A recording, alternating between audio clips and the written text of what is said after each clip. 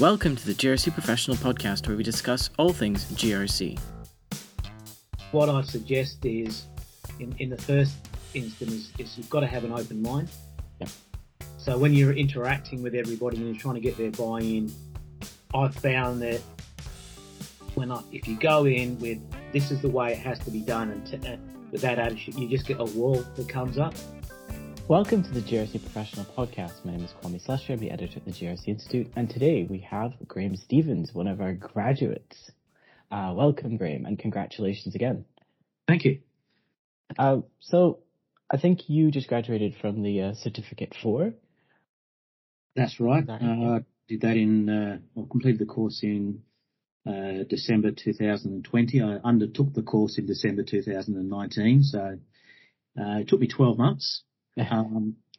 Shouldn't have taken anywhere near that long, but that was more due to the fact that with COVID coming in and business shutting down, I didn't have the time to focus on the coursework that accompanies the certificate. Yeah. But yeah, I've managed to complete it within the 12-month time frame, and I think that's an important thing. Yeah, yes, it is.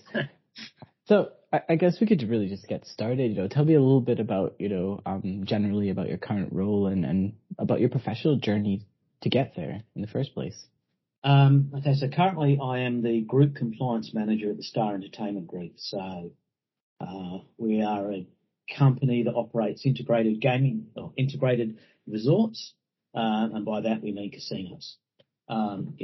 3 properties at the moment, 2 up in Queensland and 1 down here in Sydney, Star Sydney. Originally I started in the casino industry as a dealer back in 1988. Mm-hmm. And then in 1995, when Star Sydney opened, or the Sydney Harbour Casino it was then called, I moved to Sydney to work as a pit manager in Sydney, and then subsequently to that became a shift manager, so responsible for running the gaming floor at any one time. After that, in 2006, I was then appointed to be the Regulatory Affairs Manager for Star Sydney, which was basically acting as the liaison between the Star Casino and primarily the New South Wales regulator, but also on occasion with law enforcement, AUSTRAC and other areas. And during that role, I focused a lot on our development of our SOPs and changes to controls and looking at new product coming in, and spent a lot of time being the compliance manager, even though I wasn't the compliance manager. People seem to have no clear understanding of what compliance is and what regulatory is, and they sort of all get sort of mixed together. Then in 2019, they offered me the role of Group Compliance Manager, owner of business, and give me the time to go through that and organise that. I received an award in 2013 for business excellence, which just meant people thought I was good at my job, and assisted and drove the business. I was put onto a 12-month mentoring program where one of the senior managers in the Star mentored me, and there was some associated training that went along with that. Subsequent to that, in 2017 and 2018, I was also asked to be the mentor for a number of mentorees who went through a similar program and undertook that training, which was quite a rewarding thing to do in itself, because I think as anybody who does any training of any kind, it forces you to look at what you do yourself as you relate to other people, and reinforces some of that information. So that was quite good. So yeah, I suppose that's really been my professional journey. And then I think I did the Compliance 101 course back in about 2015. I pushed for myself and some others who weren't strictly within our compliance team to go through and do that course, because compliance is an important factor in any of the operations within our business. And then in 2019, myself and 3 others from my organisation did the Cert 4 course. And subsequently to that, with staff changes within our organisation, we've got 4 from our organisation doing the Cert 4 course in December this year. Yeah, good. And it's interesting to hear that journey, but also interesting to hear you tell that story of you just liaising in between, and people assumed you were compliance already even before you were actually compliant. So Yeah. It leads into my next question really is, how did your conception of compliance change during your professional journey? Because I imagine you have thought of it as something quite different before you actually started doing it yourself. I did. Compliance was always raised to me initially when I first started. It was seen as being the people who came and did audits of what we were doing on the floor. They were seen as often the roadblocks of the people that said no to what the business wanted to do for whatever the reason was, and not quite the acceptance of compliance now as there has been over the last 20 years. I think generally business has changed its view of the role of compliance, always maybe thinking there needed to be some sort of compliance department. But over time, the value of compliance teams, I think, has been recognised more and more, usually as the result of regulator action and regulator oversight increasing, that then people look for the compliance team to help them ensure that they stay out of the sights of the regulator. And so I think my view of compliance has changed from that they're a roadblock to this, and a department that is, for want of a better word, a service department for the operational side, and particularly as you use the 3-line of defence model. I think with the first line having the responsibility for all the day-to-day operations, they tend to need a department that will help give them guidance and advice, not do the stuff for them, not be the ones to approve what they do, but give them feedback so they can make an informed decision about how they go and perform the various tasks that they've got to ensure that they are compliant with obligations and expectations of the regulator, the community, even of the company itself when it comes looking at company policies and those sorts of things. It's something I try and push for all of my staff, that when we interact, that we're there to be that service role, to give the information for the frontline teams in the first instance to make informed decisions about how they go through and do things. But then also, out of the various trend analysis that we do, breach investigations, and even some assurance assessments that we undertake that roll up to the more senior management, even up into the board, around how we're going in a compliance space and what work is going on in that area. Yeah, sure. And I think service is a perfect word for it. I think in a past podcast, Evelyn Albrecht from Albrecht Associates referred to it as sort of an enabling the business. So I think with all that language, it's pretty much saying the same thing. Yeah, I'd agree that's what it is. It's easy for people to make the wrong decision if they don't have the right information, and that information may be obligation change or legislation change that impacts the way we should be operating within our companies. It may be some trend analysis that they may not have been aware of, and it can be some analysis around various things. For example, we've got just initiated an obligations review process where we're looking at a mid-level managers reviewing various obligations to ensure processes are in place to do that, and tying that through to people's KPIs, and then doing monitoring around that completion and through to the senior management. So the senior management have some level of comfort that that work is being done, which otherwise may not have been the case. So all of those sorts of things go through and help enable the business to operate as effectively as it possibly can. Yeah, excellent. So one of the things that you mentioned earlier as well is that you talked about people within the business may not necessarily always understanding, what compliance does, what the role of compliance is. So rolling into our next question, what are some of the greatest challenges, and maybe even some of the rewarding aspects of your career after you've gotten into that compliance role? Yeah.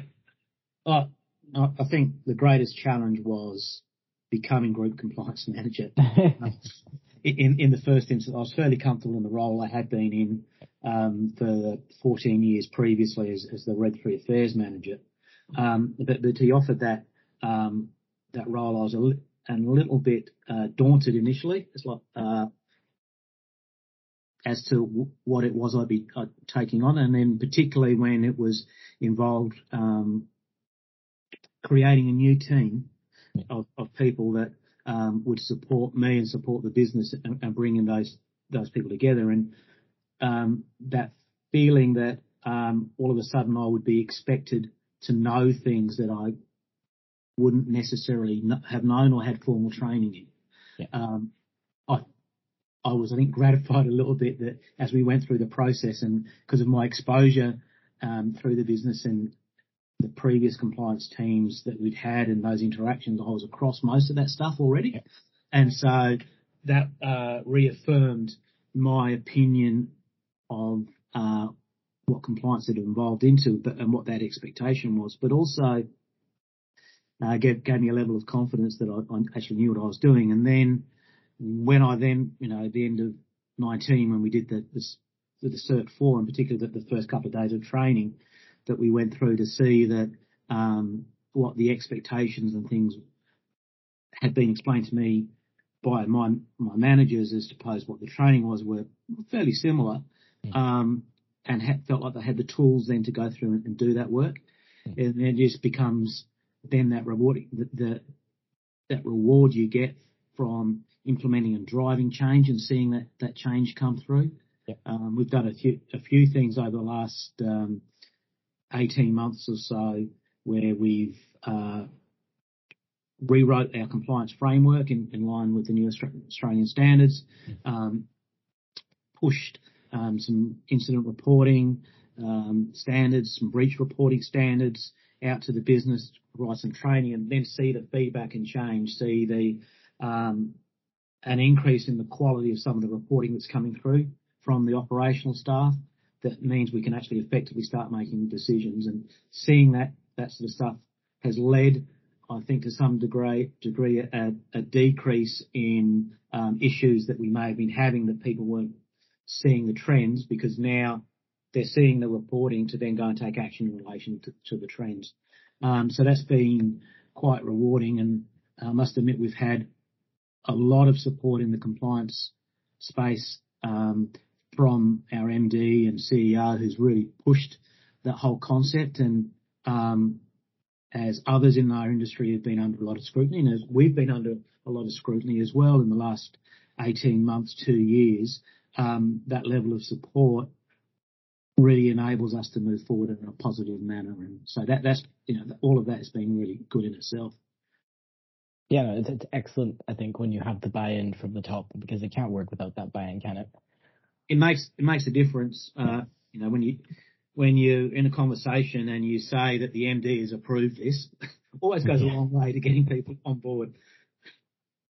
So speaking very generally, so outside of your own role, and maybe you've attended a conference or some workshops with your colleagues in other industries, I assume you might have some opinions about what might very generally be some of the greatest challenges that maybe the compliance professionals or the profession itself faces. Are there any things that you think about in terms of that?